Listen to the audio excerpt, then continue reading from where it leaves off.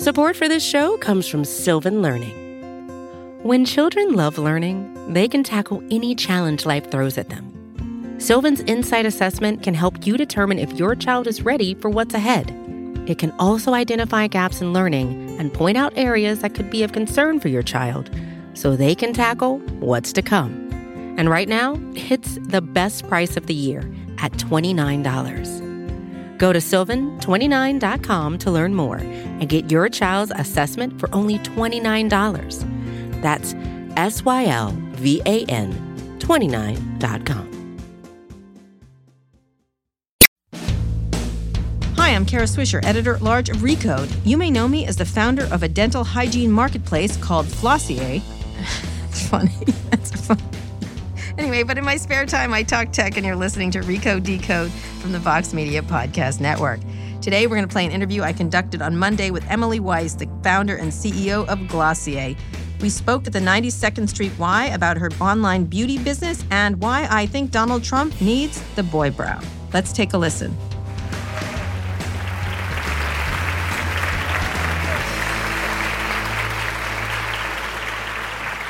Thank you. I heard there was a line outside. I'm sorry if you guys were cold. Are you all right now? So, I'm excited to do this. Last time I was here, I was interviewing Hillary Clinton. So this is a step up. And before that, Michael... Is it the same chair? It is not. She was sitting right here, avoiding my questions. But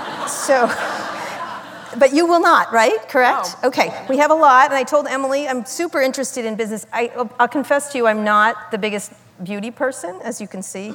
But I wore my fancy jacket tonight for you, Emily. But I do want to talk a lot about the business, because I think it's really important, not just women-led businesses, but businesses, startups, and how they're doing. And so I wanted to sort of get started to talk a little bit about where Glossier is right now. There's a lot about the origin of Glossier, and I want to get to that in a minute, and we're going to take questions from the audience. But talk about where Glossier is right now. Yeah. So Glossier is a pretty unique kind of beauty company that's also a tech company. So it's hard for me sometimes to answer that question, are you beauty or are you tech? I think we're both. And right now, at a glance, we're about 200 full-time employees across 3 offices, New York, Canada, and London. We're about 70% female. Our board is 60% female. Our engineering team is 50% female. Right. So it looks a little different than most tech companies. And we just crossed last year well over $100 million in revenue. So right. We're very excited about that. So when you say you don't know if you're a beauty or a tech company, explain that for me, because a lot of different companies they say they're a tech company or they're a media company or this. Do you have to choose, or how do you look at that? So the way we look at it is that we're building this people-powered ecosystem. We have co-created since we launched 4.5 years ago with our consumers. The reason we're able to do that is because we know who they are. So we have a direct relationship with every single person who buys something from us, unlike, all of the incumbent companies that have been built through retail channels. Right. We've never existed through retail channels. We don't have plans to exist through retail channels. And the reason being, we think that, through using technology, we can do 3 things very differently than what all beauty companies have done in the past. One is channel, the second is discovery, and the third is listening at scale. All right. So explain those. Explain. Sure. So when I'm talking about, because direct relationships with consumers are a thing people are fighting about right now. Amazon is has completely overwhelmed people by doing that, by having the data on people and having the relationship with everybody the way retailers didn't, and brands are fighting back. Yep. You want to own that relationship in a similar way, or how do you think about that? I mean, fundamentally, we just think about how do you give people amazing experiences. So I think in that way, perhaps we're similar to Amazon in that they're extremely devoted to the customer. We're very devoted to the customer from the standpoint that we don't want to put things that aren't amazing into the world. So since we launched, we've always relied a lot on user-generated content and feedback. Which is how it started, right? Which is really how it started, yeah, out of a blog that began in 2010 that was all around this premise that people are going to drive purchasing decisions in the future.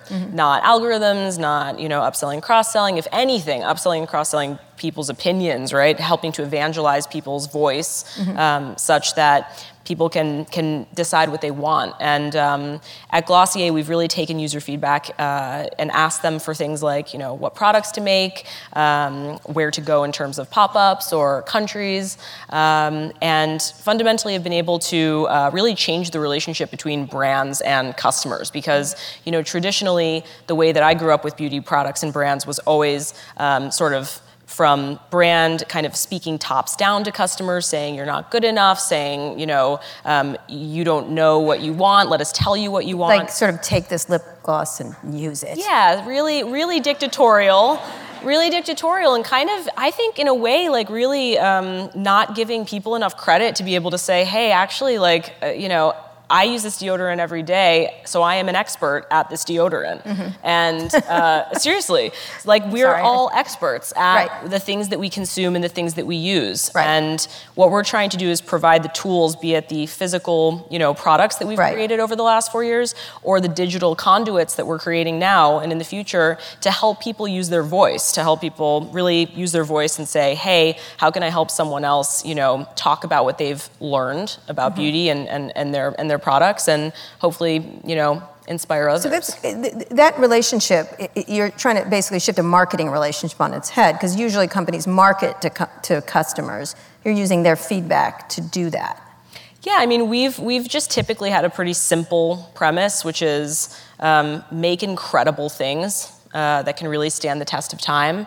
That has equaled so far building these very modern, essential products that we hope become icons in the same way an iPhone or a Air Jordan become essential products. So like Boy Brow is like an Air Jordan. Hopefully in 30 years' time, Boy Brow will connect a 15-year-old in the Middle East to a billionaire in Silicon Valley, and will be cross-generational and cross-socioeconomic. And we get very excited about creating quality things that make people want to talk about them. Just period, full stop. And 70% of our growth so far has been through owned, earned, peer-to-peer, or organic, because people just fundamentally want to share that they enjoyed their Boy Brow. Right, and then you make products based on that, or pull products based on that. Yeah, I wouldn't say our approach has been, this is something that, people are really curious about, I think, especially in this age of machine learning and we really getting, for us so far, a lot of it has been quite analog. It's just been, posting on the platforms that we have or in, a Slack channel where we have a lot, several hundred top customers, and saying, what's your dream face wash? And sometimes that's the way in which we will make product decisions. But typically it's really an art and a science, and it really depends on the project and how involved we're going to get versus also just sort of say in the office, what are we excited about? Right. But would you consider any part of the company being the creative part? Because you were saying art and science. Last person who said that was Steve Jobs, was talking about the idea of that it wasn't technology, it was an art and a science together that created the iPhone or whatever other products. They were thinking of it that way and did not, but they relied largely on their creativity. Versus? Yeah, I don't know. We stay very connected. I would say every team at the company, we're about a third tech across, engineering, digital product, data, design, and then we have an in-house creative team. We have in-house R&D, development, and I think we're all very connected to the customer. We have all of our Net Promoter Score, feedback and comments from every single customer who answers it, constantly ticking into a Slack channel that everyone from me to my assistant to an intern can read every day, just to stay connected to the customer. And sometimes it's a single comment, or sometimes it's a macro trend that we hear about that translates into innovation. Can you give me an example of that? Let's see. The thing that really stands out to me, which I find hilarious, is when we launched our Milky Jelly Cleanser and Milky Jelly Cleanser. Jelly Cleanser. It's our third best-selling product. Yeah, I'm aware of Milky Jelly Cleanser. Oh, I went to your LA store. She says she's not a beauty No, I don't girl. I'm not. I don't use your Milky right, Jelly, whatever. I went to your store in Los Angeles and I observed many people excited over your Milky Jelly That's great. Cleanser. Well, a lot of them said, he said, who would play your dream face wash in a movie? Okay. And they said Emma Stone, Eddie Redmayne, Julianne Moore, I'm like, you guys are really answering this? Right, and okay. they did, and I thought that was very interesting because they all had sort of, fair skin and sort of, red hair, and we thought like, okay, maybe this is about like sort of like a sensitive skin wash or something that, right. And so I would say that's quite artsy, yeah, art and sciencey. So that's what you went with. Yeah, it helped. So it was interesting because in the LA store there was a mirror that said objects are dewier. Then they appear. And I was not dewy at all in that mirror, but and I've never been dewy, but I'm hoping someday if I use milky gel, whatever. So what did you do then? But when we're going to do an Emma Stone face wash. Well, first of all, it influenced who we shot for the pictures. So we cast a redhead who looked very Emma Stone-like. Mm-hmm. But more importantly, I mean, I'm being a little facetious. That did happen, and that was, it's certainly an input. But what we learned from people was that anything from one comment that said, "Hey, why don't you cut the water with 50% rose water?" Mm-hmm. That would really add some like hydration. It would smell amazing. We thought that's a really great idea, so let's do that. So I think that's a good example of you can be a incumbent beauty company and pay Google like $100,000 to serve you the top beauty search terms or trends, right. Or you can read one of the 5 DMs that Glossier gets a minute, and there might be one nugget in there that says, "Hey, why don't you cut the rose water, have 50% rose water?" And that is like an aha moment for us. So and your customers like to do this, like to be heard, because it's interesting. Like it's a little like Tom Sawyer painting the fence kind of thing. Is you get your customers to tell you, do they feel then that they're part of it, or that they? Because they do have sort of like backstage. We had 2 people already obsessing over you, and everywhere you have a lot of fans who are like very much into the brand. Mm-hmm. I wouldn't want to use the word cult because that's a kind of a loaded term, but it's a little culty. You know what I mean? What is it? It's a big fan base. Yeah, I mean, listen, when I was growing up, I loved beauty, and I would go to the mall, and I would go to CVS, and I would try beauty brands.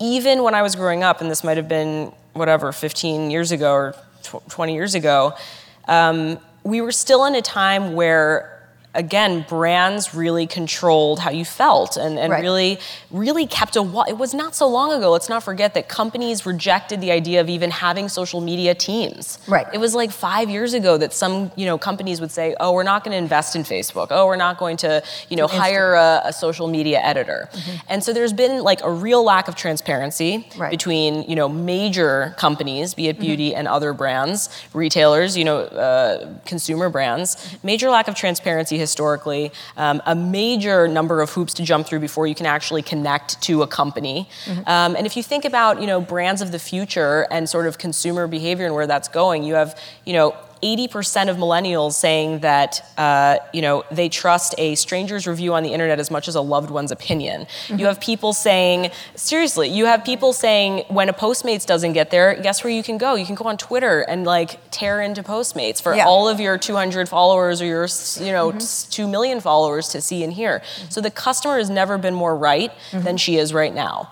She has never wanted to be more involved with the things that she buys from a value set perspective, from a, how can I be heard? I want to be seen and heard. My opinion matters. So I just did that with Home Depot and I got a free dishwasher, but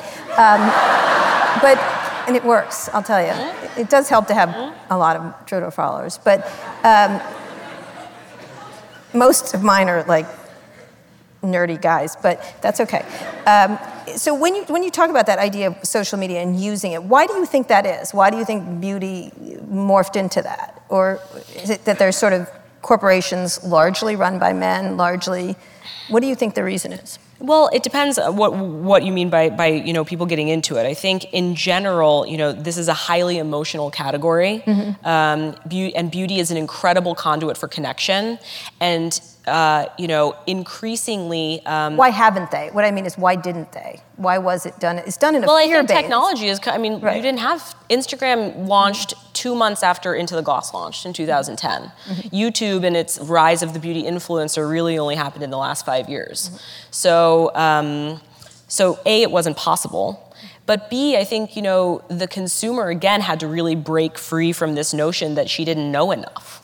Or that it's an industry based in fear. Exactly, and that, hey, you look good, but you could look better. You're really missing something, and it's really been this industry based on a lot of rules and a lot of sort of like, this is how it's done. And so I think it's a really exciting time because of, obviously it's a scary time in some ways because of what social media, we're seeing the underbelly of it and we're seeing a lot of disconnection. But what's interesting is what's possible when you can really think of the kind of utility in being able to connect through a topic like beauty and be able to help one another from all corners of the internet. So of those social media platforms, I assume Instagram is your most powerful vehicle, or not? I don't know. Yeah, it's yes, Instagram we launched on 4 years ago, and we have about 1.7 million followers now, and almost half of them are actually not even in the United States. How do you use it? What is the way you think about it? We think about it as sort of our number one social media channel. A lot of customers write into us, so again, we get 5 DMs a minute, which we respond to, and we really care about this one-to-one, about the customer. So our customer experience team is actually in our kind of marketing team. It's not sort of this like dark corner of the office where, you have to like slave away listening to like answering where people's packages are. Like an overwhelming number are ideas for us that they need to filter across the company. And so Instagram for us has been an incredible tool to, show a lot of user-generated content. We show a lot of other brands because what Glossier is here to do is not just, sell Glossier products. It's actually to kind of increase the entire pie when it comes to this industry. That's $450 billion, going to be $750 billion in 5 years. What we're interested most in is creating this democratized conversation. And so what we do a lot of on our channel on Instagram is really celebrate people's stories. So we really say, we try to find people who maybe use Boy Brow or a Glossier product, but what we really want to do is sort of evangelize that person's whole routine and all of her discoveries across whether that's a L'Oreal product, a MAC product. We don't see them as competition. Really? No.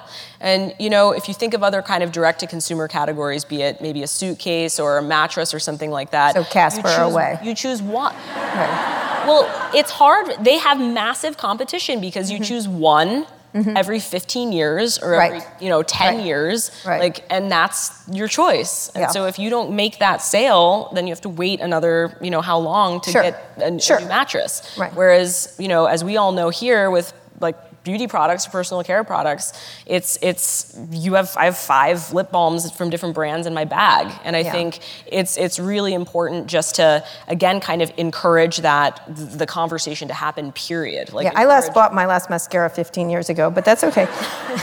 We're going to take a quick break now, and we'll be back after this with Emily Weiss, the founder and CEO of Glossier. Hey, it's Tom Warren, Senior Editor at The Verge here. Microsoft is in an era-defining moment. It's betting on AI as the future of work, its Xbox business is going through transformational changes, and the Mac versus PC war is about to be back on. So, I'm launching a newsletter called Notepad.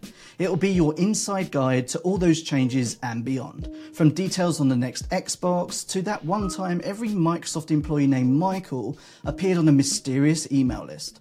Whatever is happening at Microsoft, you'll be able to read about it first in Notepad every Thursday. Go subscribe now at theverge.com/notepad. So let's talk about that. So Instagram, what else works for you? Or what other platforms? Does Facebook itself, even though it owns Instagram? Yeah, I think so. I think we mainly invest in Instagram, but the thing that we're really excited about right now is actually designing our own platform. Right. And you've talked about this. Yeah. When is that coming? I think you'll start to see things pretty soon this year. What is pretty soon? Well, I'm not going to tell 700 people. Why not? Because my team would kill me. All right. But I thought we like to share customer feedback. They might have some thoughts. You can find me afterwards. Right. No, listen. Again, if you think of beauty and you think of these platforms and kind of what people need with relation to beauty, it is a very subjective category where there's no one right answer. There's no single source of truth. My best mascara could be your no mascara, right? Or your wrong mascara. And it's really about, finding the person who you trust. And if you look at how people are searching for beauty products today, and potentially fashion products or other more subjective categories, your best choice of action is going to Google and typing in best mascara. And it's not until page 7 that you find a non-SEO'd, non-branded, non-compromised, just a human being whose opinion, you learn more about this human. They also had a wedding where they needed a mascara that wouldn't drip, and their eyelashes are also short and sparse, or whatever it is. Yeah. That's a tough journey. You're in like the land of 15 tabs. It's like 30 minutes later that you're like, oh my God, I finally figured it out. And this kind of corroborates what's happening in stores, because you have 50% of people who go into a store today who ignore the salesperson to take out their iPhone to either text a friend saying, I'm standing in Sephora, what mascara should I get? Or they go on Google search. And so, when you think of the existing kind of social networks, they're really networks, they're not utilities. And we think a lot about, well, what would happen if there were, a social utility wherein people could really, connect to find the information or the inspiration that they need really quickly, So that's what we're working on. So it would be not expert-based. Nope, there is no expert.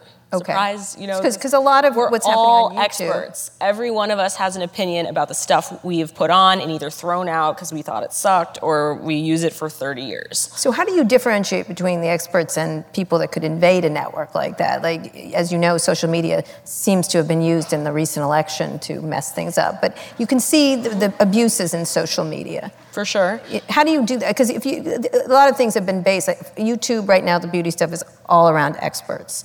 Yeah, I think there's something interesting about following. And I think that again gets into the sort of, the perverse kind of incentive when you when you're kind of incentivized by, do you like you or the idea of you? And are you getting rewarded for being you versus are you rewarding for a piece of content that really helped someone, right? Like this, thank you, this was a great recommendation. So, we think a lot about the possibility of really positive spaces on the internet for women. We think a lot, or let's say majority for women or women-based.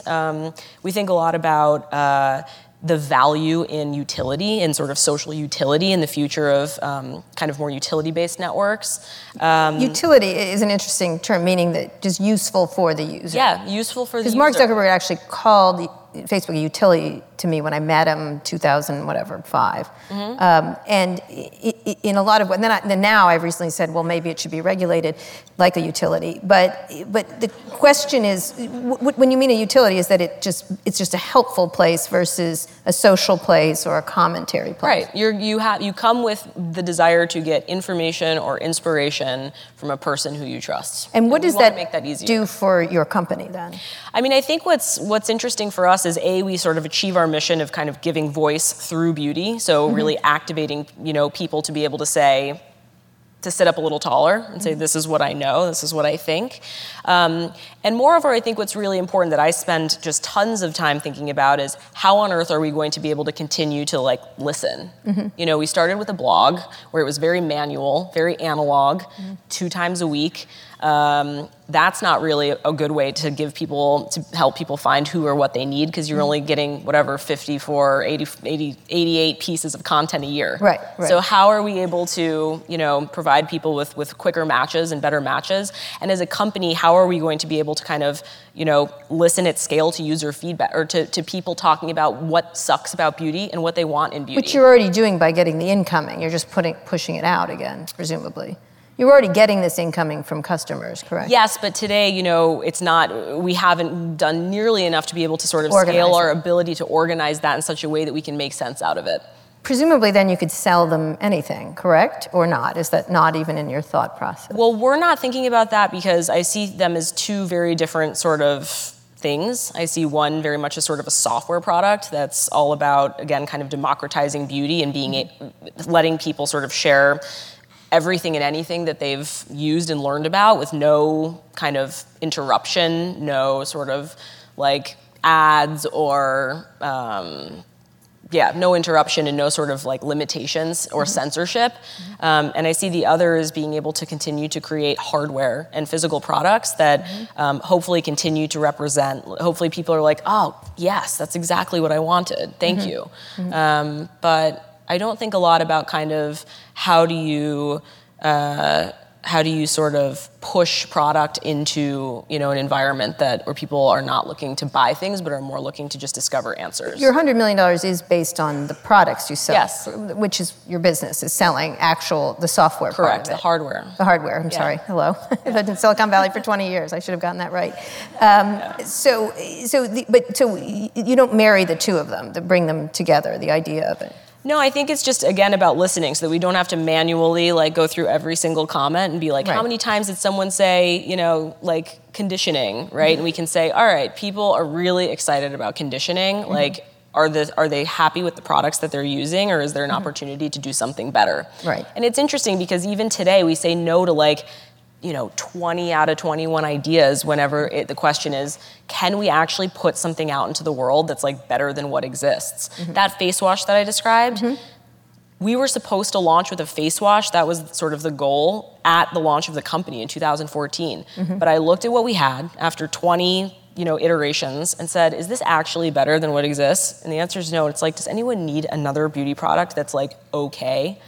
You know? And so that's why we've kept our entire, I think we have we launch a new one every couple months. We're at, I think, 29 products now. Yeah, you have only 29 SKUs. It's not that much when you look at other beauty companies, whether they're, incumbent companies or whether they're new startups. Right. And part of that is because of our channel. We sell everything direct, so we don't have to worry about shelf space and filling up a gondola with, a bunch of stuff just so we can get the real estate. Right. So that keeps you from scaling, correct? I mean, you have VC funding. You have how much money? $86 million. Yes. Which is a large amount of money. So does that keep you from scaling or not? Because you also haven't expanded internationally quite as aggressively as other startups. Yeah, well, it depends. I mean, in the D2C space, I can't think of a lot that have gone international. But for us, we have always focused on, I would say, two things that I'm very proud of, or I would say three things. One is very intentional growth. So if we wanted to, 5x revenue overnight, we could just go into multi-brand stores. Conditioner, we could for just example. distribute, right? Just distribute everywhere, right? Sephora, that Walmart, would really ruin our ability to think about ourselves being able to create long-term value, I think, with that one-to-one customer relationship. So intentional growth, again, that's an example of really intentional growth. Two, I would say, is focus. I mean, we've said no to a lot of things, including, opening hundreds of stores, for example, hundreds of Glossier stores, even though our 2 stores do incredibly well and are very popular. And then I would say the third thing is just quality. I mean, again, I think it's never been harder to create, longevity, whether it's in relationships, whether it's in, physical products. I mean, we're in an era of fast fashion, fast content, just the attention span of people and of consumers. Very twitchy. Yeah, it's very twitchy. And so to think that you're trying to build, something that is going to continue to be reproduced it's not an MVP, it's not about iteration, it's about creating a physical thing that is going to grow with people, over decades. And that's really kept us focused. Do you get pressure from your investors? I mean, again, $86 million is a lot of money. It's a lot of money, but we've really done a great job of sticking to our plan. I mean, we've had triple-digit growth year over year for 4 years, with really amazing repeat rates. 50% of our revenue last year came from repeat customers, and our NPS, even as our net increases. So we had over 1 million people become customers in 2018. And typically you see NPS kind of going down, right? It's harder to maintain quality and that kind of recommendation while ours is going up. And again, I think all of those results come from this obsessive devotion to the customer and making the right decision for people. So talk a little bit about the management. You've had some management turnover recently. A lot of other startups, it's happened at every startup I've covered. Some make it through it well, some people don't. And it's a difficult transition for smaller companies to go larger. I assume your goal, even if you have intentional growth, is to get larger, is to get bigger. Of course. I mean, we think about, as I mentioned, longevity, this is 60 years later. So when you go, the move from 100 million to the billion is really hard. To get here is not easy, but it's much easier than here. And a lot of companies Nasty Gal was one of them. They just sort of topped out there. At the same time, Rent the Runway had struggles and then moved up, and then went to a public offering.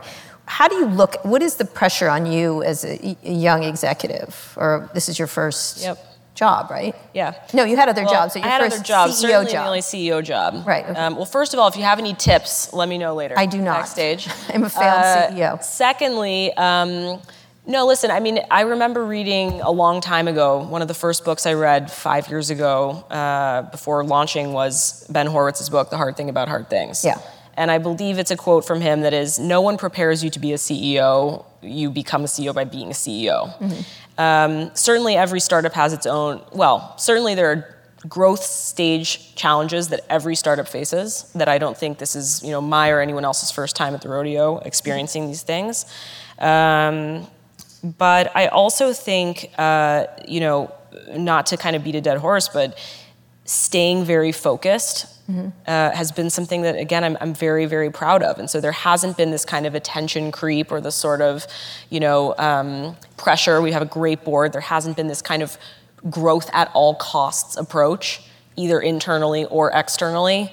From our investors yet, because they really believe in the long-term ambitions and the potential of the company. Do you, your longtime president and COO, moved to CFO, left, right?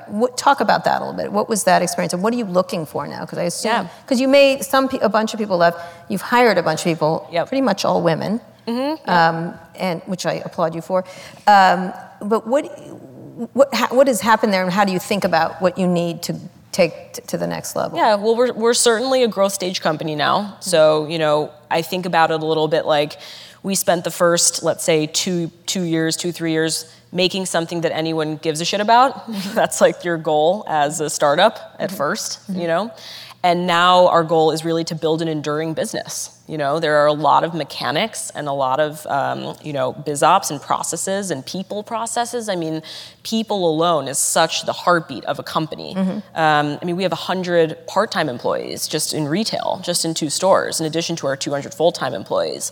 So the needs of the company are, have changed, and to the point about learning how to be a CEO, my job changes every quarter. I have a whole new set of responsibilities that I've, never faced before. And so I lean on, mentors like Katrina Lake, who joined our board last summer, who she's has had CEO of Stitch Fix, who had, took it public. So she's, one of very few female, CEOs who've taken their companies public, and generally found a lot of success in surrounding myself and talking to people who are basically like 2 steps ahead, right? All is well and good to read books, by Howard Schultz and amazing, leaders who are 2,000 steps ahead.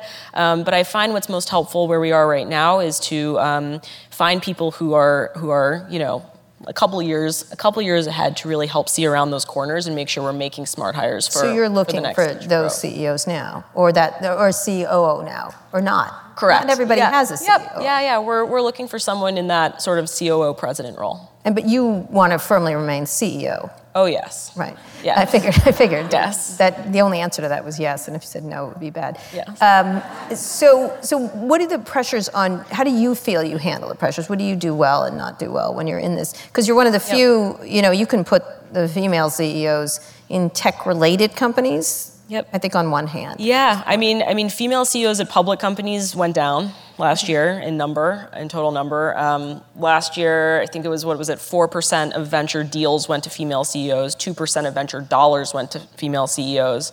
The percentages are, even lower for women of color. We have such a long way to go. And for me, I don't spend too much time thinking about that. I recognize the responsibility I have, as a female CEO, but I really just focus on continuing to build I just want to build a great company that brings a lot of joy to people. And I'm just going to keep doing that. So you don't think about your role as a woman leader at all? No, I mean, you don't have to. Listen. Of course, it's apparent. It's apparent in rooms at conferences. It's apparent in rooms around tables with companies. It's not apparent at Glossier because, we're overwhelmingly female. But I think the most important thing, just as an executive, that I've learned, and people say this, but it's really true, is getting really good at knowing what you're good at and what your value add is to the company. And so for me, I really lean into customer sort of touch points. Mm-hmm. I really lean into brand marketing, to product, to digital product now. I love to learn, and I'm incredibly curious about, other functions of the business and experts who come in to lead those functions. Mm-hmm.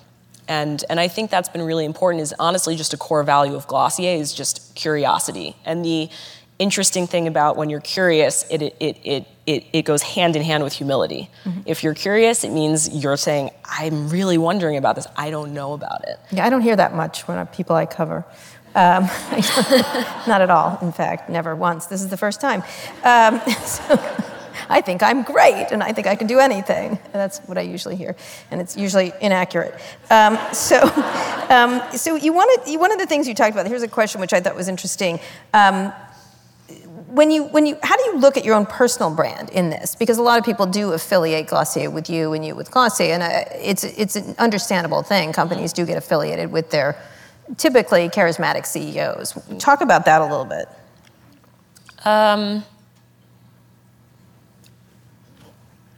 It's interesting. So I guess there's a spectrum, certainly, in terms of if I think about, companies whose founders I know or I'm friendly with, across tech, across brands, across media. How do I think about it? I've always thought of myself as kind of more of a kind of conduit for connection. Mm-hmm. And that's really the role I like to play. I think fundamentally the most pleasure that I derive is, making people happy. So meaning like creating something that makes someone smile. Creating a product, delivering a package, creating an experience, something that makes people smile. I think I also, I guess in some ways really kind of stay behind the scenes. I like to really play matchmaker for people internally. One of my favorite things is kind of helping people sort of realize their potential. So an example of that is, a woman who stopped me on the subway a few years ago and said, I love Glossier, and I said, well, what do you do? She said, well, I just graduated college. I'm not really sure what I'm going to do. I said, well, I'm hiring an assistant. Do you want to come interview for it? Mm-hmm. And then she became my assistant, and I realized very quickly that she was a good assistant. Even, I don't think she'd tell me she was like, it was the perfect fit for her. But she was amazing at physical products, at hardware. She was amazing at ingredients. She just knew, just as a consumer, just really an amazing sense. So I moved her into product development, and she created like 3 of our best-selling products: Cloud Paint, Haloscope, Lip Gloss. I mean, so many like huge glossy products. She was 22 years old. She'd never been in a lab before. Mm-hmm. And, I think maybe that's a benefit of being a female executive, or a woman who didn't go to business school,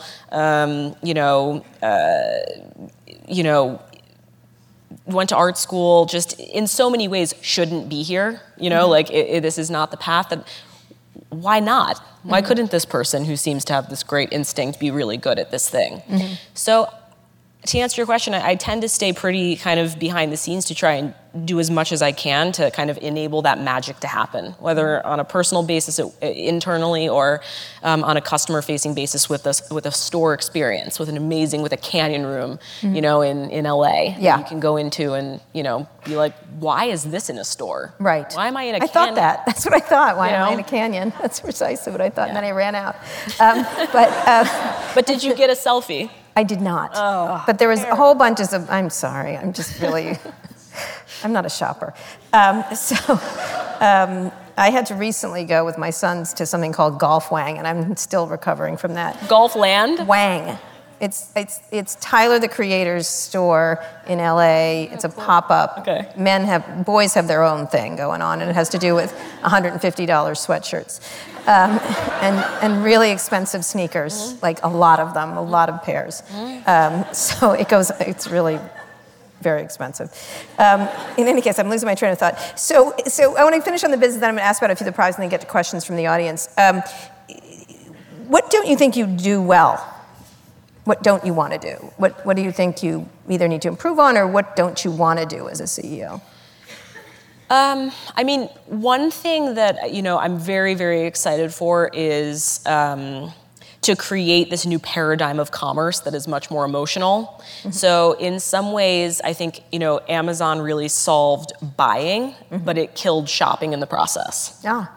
And increasingly, the sort of humanity of things and sort of the connections you feel with people, or the information you want from people, and the kind of human kind of experiences are going to, I think, be harder and harder to come by. And I think if you look at, I was in a mall in Tampa, over Christmas break where near where my parents live, and it was packed. It was packed with people hanging out, people on first dates, families, who are in town, going to Auntie Anne's, and having shopping, and people swarming the Apple store, and I'm not saying that all of that means you need more stores, but I do think it's interesting, this disaggregation that's happened where shopping is the purview of Instagram. What is Instagram if not HSN?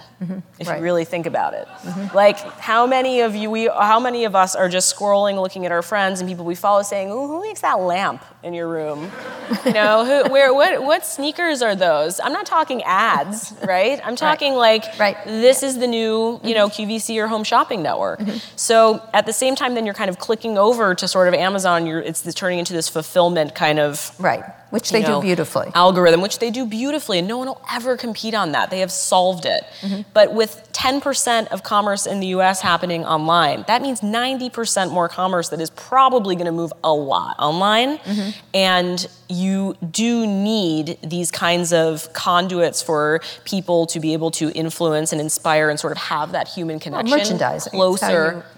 It's like I interviewed years ago the guy who started Crate and Barrel, and he took a 20-cent plate and sold it for $8 because he put it in the beautiful setting. He made people feel good about it, which was kind of awful to do. But nonetheless, he was creating an emotional feeling around it. Yeah, just how are these, how are these human connections going to, develop? Like you said, 10 years ago, Facebook said we're facilitating connections. That's what we're doing. Now you see, studies coming out saying actually your people are very depressed, through this process.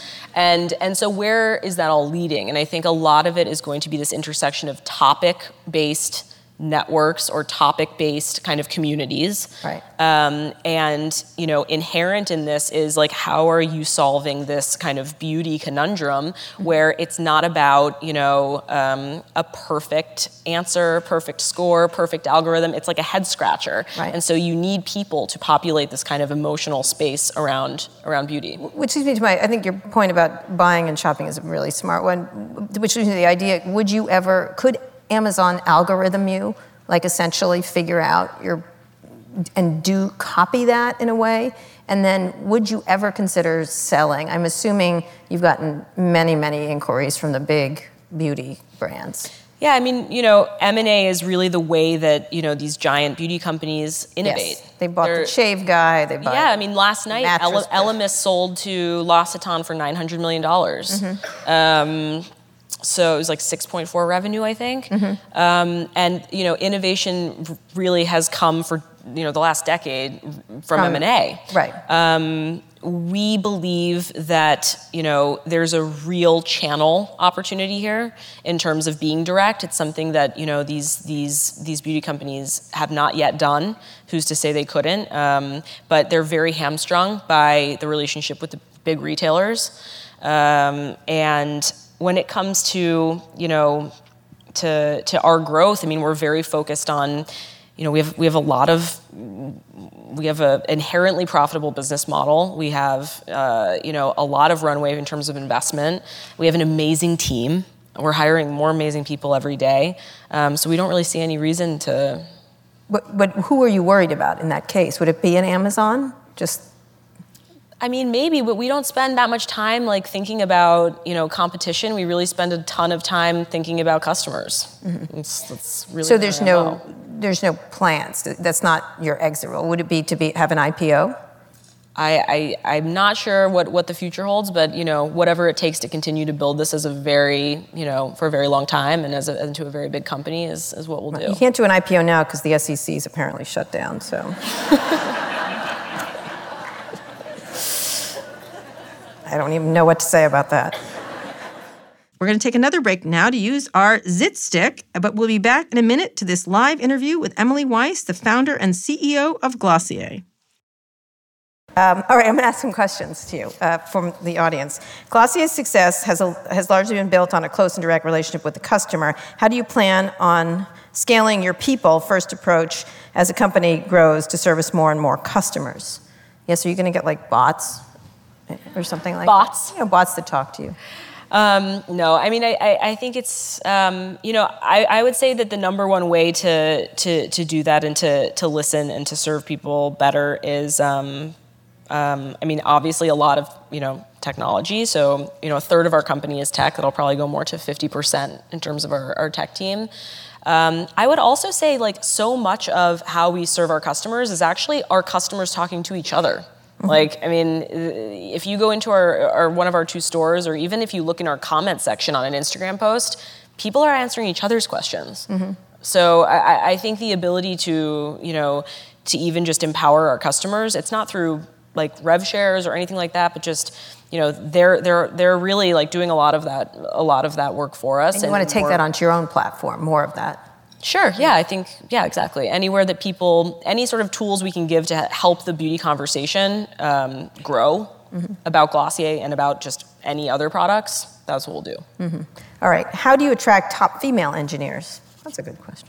I think for one, just having top female engineers already. Yeah, that would gets work. More. Yes, when someone asks me, how do I get more women in tech, I go, hire them. What the hell?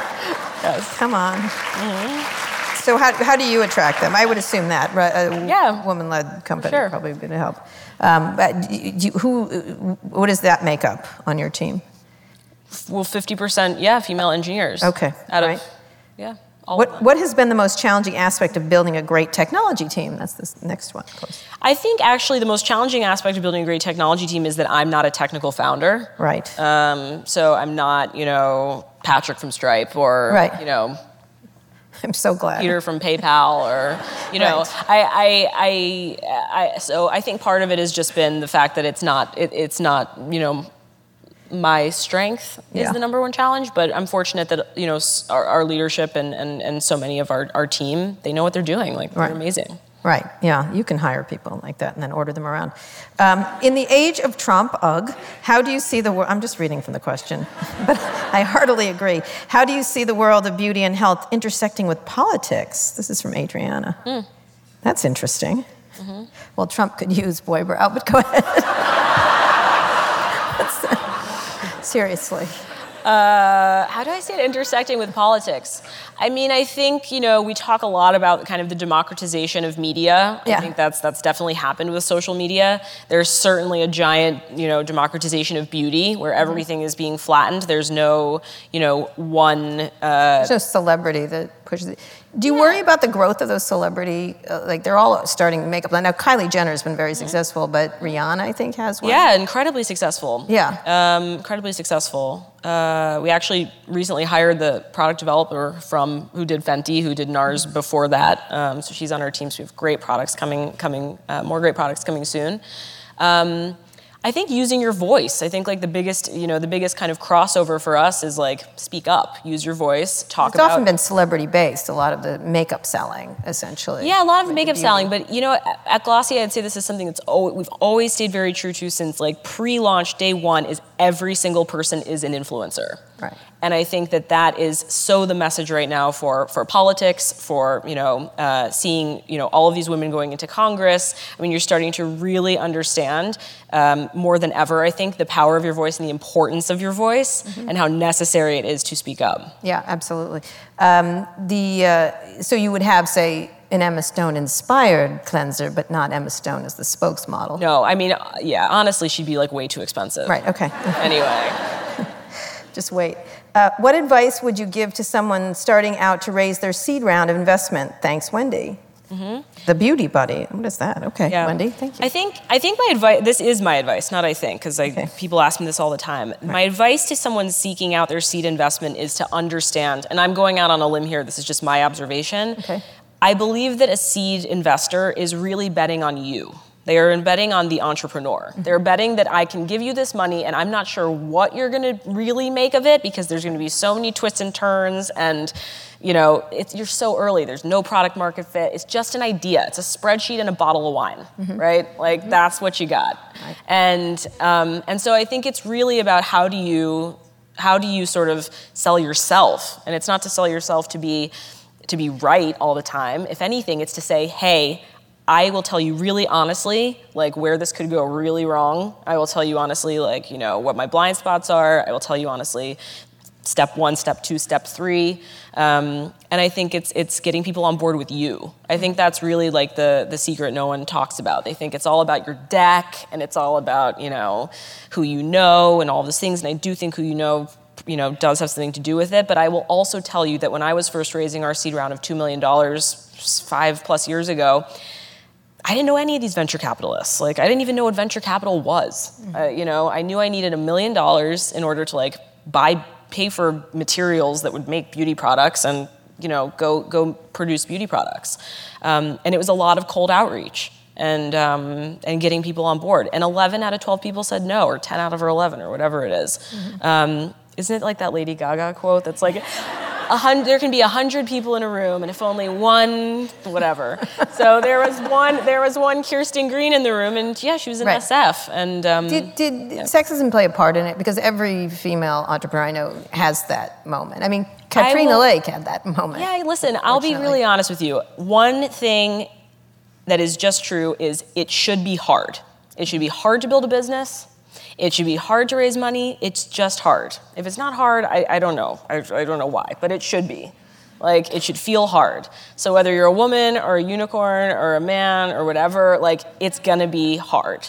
I'm fortunate, I don't know if fortunate, I guess it is, but I'm certainly fortunate to have gotten the funding.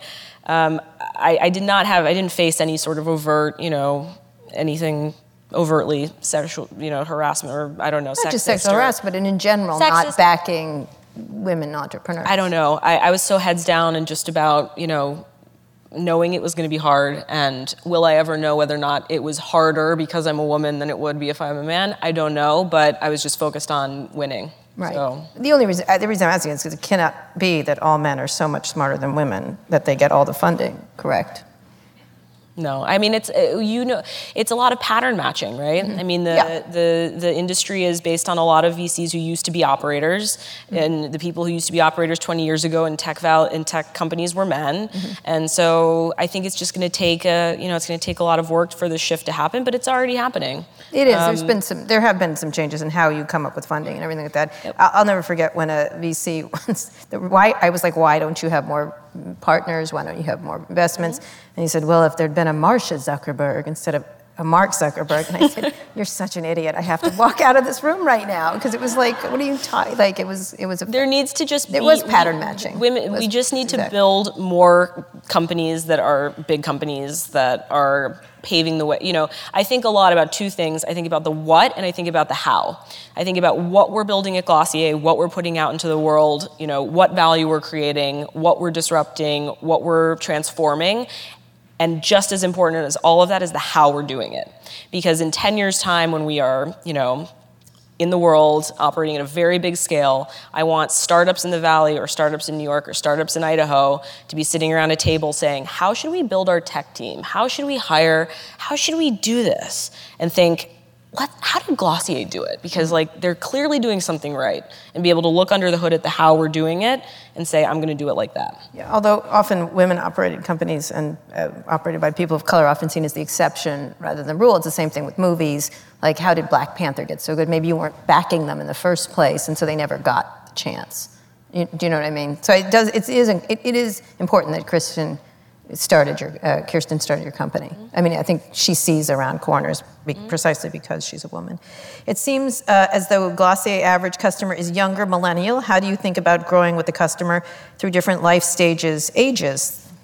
Although I did see a lot of mothers and daughters in your store. Yeah, it's interesting. I mean, I think the average age of our customers is in like late 20s. In our stores, you see a lot of much younger customers.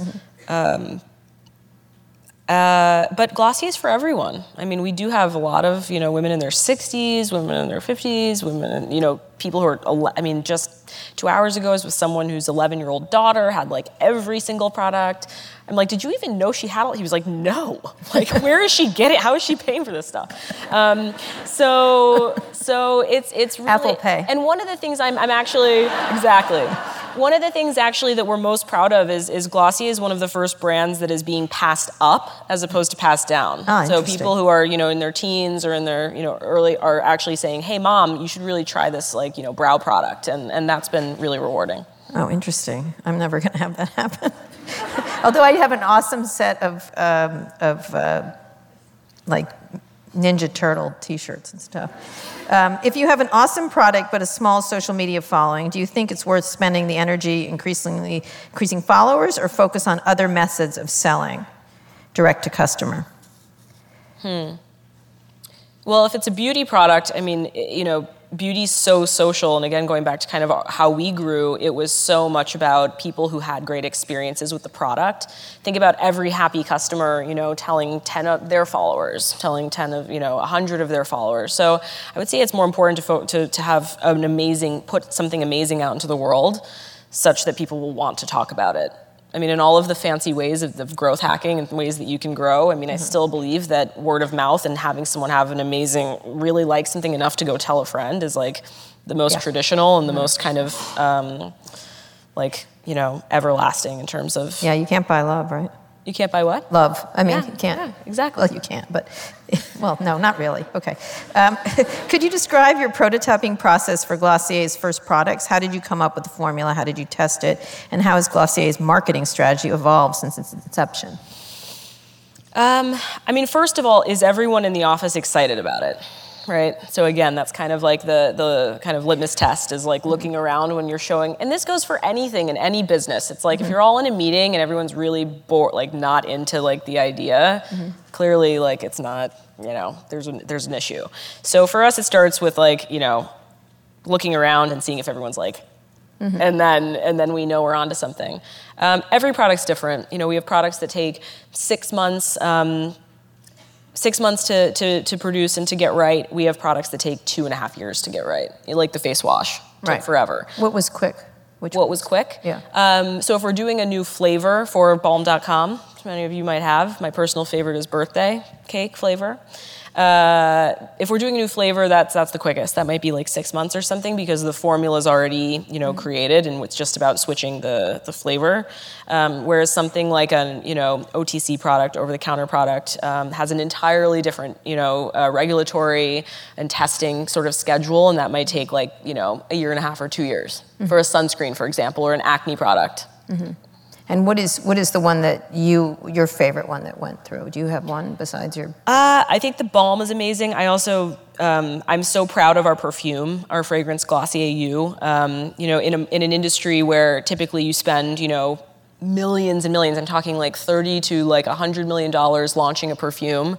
We spent $0 marketing dollars launching this fragrance and just made the most amazing scent. And it has just incredibly high reviews. Like perfumes are usually really divisive. Ours has just consistently like so much like fandom and love. And it's really turned into this kind of cult classic product that I love and I'm really proud of. All right, last question. Glossier is able to cultivate and create this community and culture through your product and experiences. How does that community and culture translate to your team at Glossier, and how do you hire people that share the same mindset, energy you have for the company? And do you actually want the same mindset, I would ask? There are elements that I think are critically important, like, for example, really being devoted to the customer, being super curious, very inclusive. And being inclusive actually is a great point. It's not about sameness, right? Inclusive is about welcoming like different, diverse opinions. Being able to say, hey, you disagree with me, I disagree with you, but I'm including you in this conversation because we're going to hash it out. We're going to get to a better, the right answer. So I think those things are incredibly important at Glossier and are traits that, some of our best leaders really, really exhibit consistently.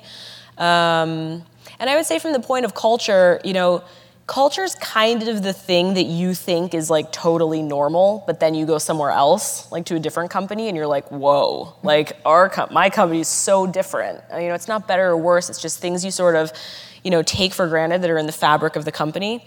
And honestly, at Glossier, I think one of the things that we do is we weave a lot of fun into what we do. And I'm not talking like beer pong startup, like fun, but we unveil our strategy every year at Camp Glossier. We take, hundreds of people to 2 days of cool, we make cool merch. We do amazing, activities. We had our, a kickoff 2019 dinner that was kind of I was joking as I stood there, it looked like a vow renewal ceremony of working at Glossier. It was like a big wedding, a Glossier wedding. And it kind of was. It was the new year. I was so you're all back. We're recommitting for the year ahead. But, we put a lot of heart and soul into what we do. And I hope, I recently was sitting next to at that dinner, actually, a young woman who's an engineer who just started. And we were talking about how important it is that onboarding is democratized. Onboarding is all of our responsibility. It's not just about 2-hour training. It's not just about, here's a memo. It's about, going up to someone in the bathroom while you're washing your hands and being like, hey, I've never worked. Are you new? I'm so-and-so. I do this. And so I think that's also something that's very much unique to our culture. And let me add, what about diversity itself and bringing a more diverse culture into your company? Do you feel that you've done enough of that? That's something that is talked a lot about in tech companies, but is never achieved. And one of the things I've always, the excuses you always get, especially on boards and different, now you have a more diverse board, is standards. We have to keep our standards up. And I always notice, and I always say this, that the only time standards are mentioned when it comes to women and people of color. Mm-hmm. That's the only time they use the word standards. Mm-hmm. And it's never that dumb 10 people who are on the board of Twitter who screwed the whole thing up.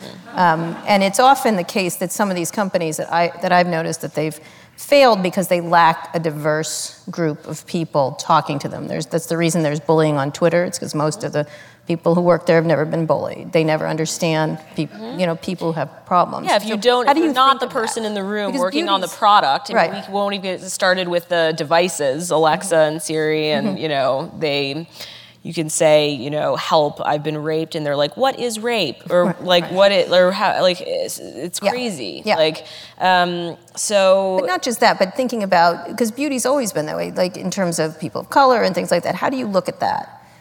For us, it's intrinsic to, it's a core value that we have in terms of inclusivity.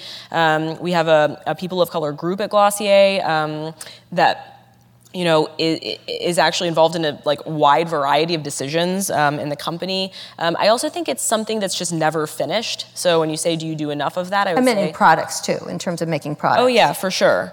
Very inclusive of shade range. It's just something that's baked into everything we do. But that being said, I would say you're never done, right? There's always more that we and others can be doing. And I think for us, it's something that, in particular, certainly with women, that's something that we've really tried very, very hard with, and increasingly we'll try to sort of make sure that we're representing customers, the population. I think the best products, whether they're digital products, when you talk about Twitter, I think it's fascinating. I remember, wasn't it with the Apple Health, it would track your blood alcohol level, but wouldn't track your period at first. I think there's so many product decisions that it's just good business also. It's why are you not including the right voices around the table to be able to build better product? That argument doesn't work, interestingly enough, in Silicon Valley. It's fascinating when you show them study after study. I don't know, but I think for us it's something that's, You can't even appeal to their greed. It's so entrenched. It's really fascinating. Usually you can, because they really like money there. So last question, I have one from a friend of mine who really likes your products. What does Glossier's non-makeup makeup looks signal about the millennial Gen Z customers they're selling to? Do Do you think you have a non-makeup look? Look, I'm ending on a makeup question. Yeah. Good God. Yeah, I mean, for sure. I think, one of the things we wanted to ensure with our products is very user-friendly products. So things that don't require, 15 brushes and are super tricky to use and are going to be complicated and aren't going to be able to just be intuitive. So intuitive products have meant certain decisions around, making things that are blendable, that are sheer, that are layerable.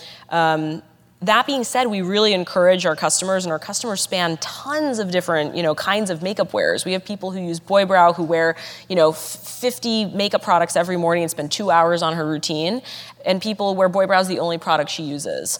So we're really excited about that, and also continuing to build products for all different kinds of looks, and that's something that I'm excited for you all to see this year. Is some of the things that we're coming out with, where it won't be so no makeup, but will still be incredibly intuitive, incredibly user-friendly, and very fun. Okay, my very last question. There's a lot of probably entrepreneurial women and presumably men here. What would be the one piece of advice you'd give them to do that you've done well, and one that you would not do? I think the one really practical piece of advice, particularly when you're starting and there are so many questions, just every day is where do I begin, right? I mean, really. And I think one of the most, the trickiest thing is honestly yourself when you're in that stage, because there's just such analysis paralysis, and there's such a sort of feeling like you're missing out, there's an answer that you don't know. There's some playbook or there's some thing, and you're missing, you don't know, you can go find the answer.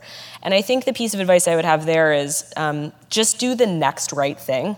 It's truly a journey when you're starting out and you're an entrepreneur. The next right decision every time. Just keep thinking, what's the next right decision? And I think that helps you get somewhere. That really helps you just get some momentum and leads you in the places you're supposed to go. Because you cannot possibly chart that journey. You just could not map it in your mind. What was the second part of that question? One thing that you would not have done that you'd have taken back. I ask every entrepreneur this. One thing that I would not have done that I would have taken back. Title inflation. This is very specific, but I wish, I actually was talking to our people person, our HR person, we call it people team, to say you need to write a blog post on Medium or something that's the secret killer to startups. Title inflation. You'd think it's running out of money or having bad product market fit. I actually think it's this very specific thing. Maybe I'll write a blog post about it, but just don't give out titles. Don't give out titles. Don't make people VP, SVP, co-CEO, whispering, operator, extraordinaire, host. Just don't do it, because if you're going to build something, for many years, you're going to have to unwind that, and it's going to be really painful. Yeah, so thing one and thing two, that kind of thing. Thing one and thing two? Yeah. And it's just marketing. Wait, you're too young for that. You're in marketing. Right. You're in sales. You're in finance. Go do finance for a year. Go do, because it's just, I'm getting but it's good advice. I'm telling you guys, if anyone here is, or anyone listening is thinking, is starting something, just areas. Okay. All right. Give people all right, areas. Everybody, Emily Weiss.